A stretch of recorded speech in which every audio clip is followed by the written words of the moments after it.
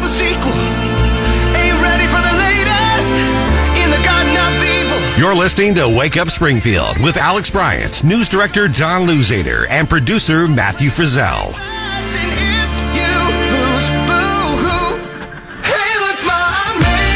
With attorneys for former President Trump working with a private investigator that submitted cell phone records from that prosecutor, Nathan Wade. It says they show more than 2,000 phone calls between Wade and Willis in 2021. And also it shows more than 12,000 text messages between the two. And they say it shows that Wade's phone was stationary around Willis's condo overnight on several occasions. It's important because Wade and Willis, both under oath, gave testimony that their relationship began only in 2022. That's after Wade was hired. Now it's up to the judge whether he will admit these cell phone records as evidence. He's scheduled a hearing for March 1st. Oof. That's the only thing you can say to that, Friz. I love that saying. Oof. Yeah. Friz, what does it mean? Now, you're a young person, right? Your cell phone is stationary overnight at some other place. What does that mean, my brother? Maybe you were, I don't know, staying the night there? Shack it up. What's up? Shack it up. Okay. Hey, now. They got caught, my brother. They got caught. So caught in 4K. That's something my generation likes to say. What's caught in 4K? So, like, you know how 4K is like the best, like, resolution that you can have watching a TV? If you get, whenever we say you get caught in 4K, it basically means like you got caught, and there's no denying doubt. that you got caught. They did get caught in 4K, 5K, 10K, whatever it pays to be. And so the sad thing about this is Fani Willis is the district attorney. This woman is the person who's supposed to be catching people in 4K, right?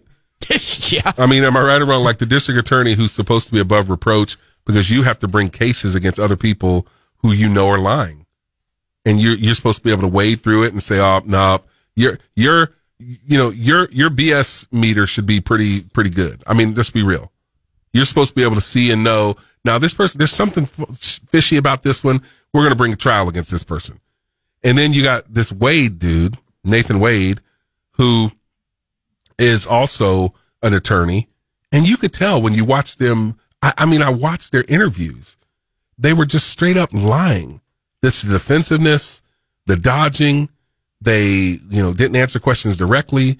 I knew that dude Wade was lying at one point when the lawyer was asking, okay, so do you have the receipts from when you guys went on your trips? No, I don't have any receipts. And she's like, wait, you don't have any receipts? No, I don't have any receipts. And she's going, wait a minute. We have some stuff here, that from deposition that you've already shown. No, I don't have any receipts from any of my travel. And she's like, so wait, she had to ask 4 or 5 times, like, you got no receipts? No, I don't have receipts. And she's like, well, how did we get the information?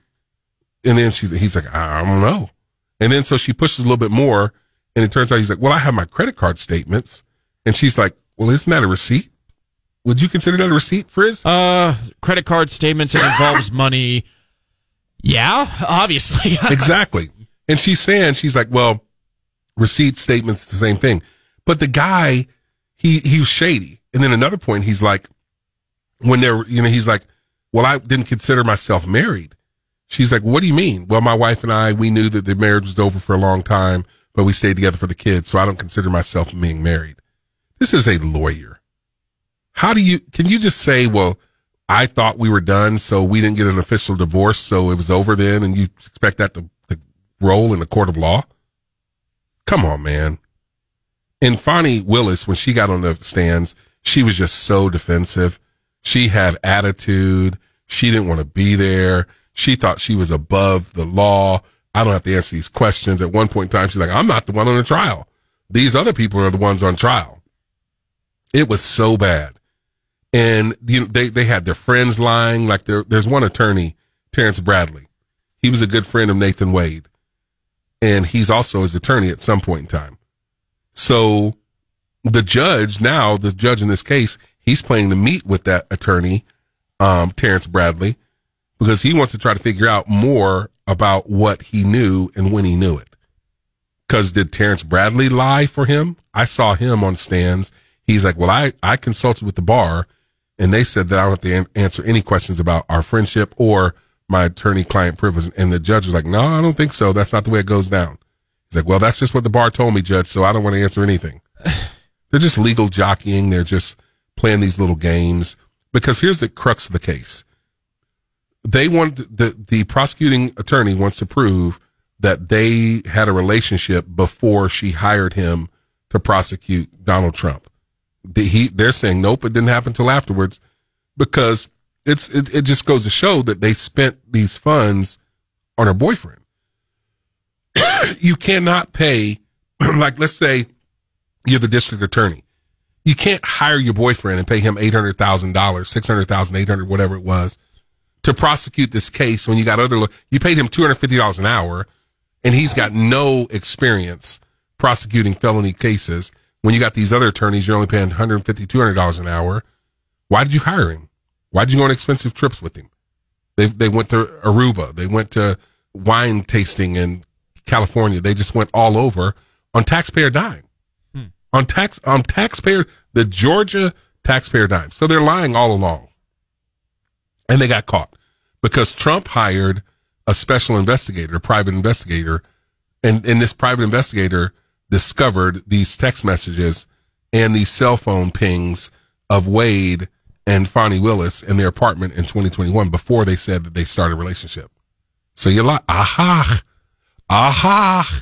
you lied.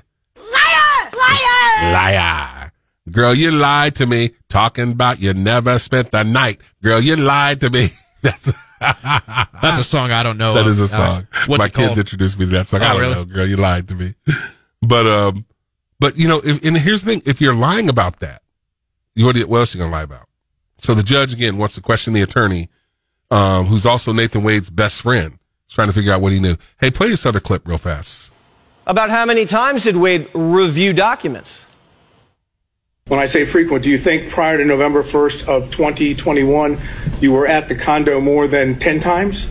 No, sir. So it'd be less than 10 times? Yes, sir. What did Fani have to say? Did Loverboy spend the night? Did anyone else with you at the Yerty condo, including Miss Yerty?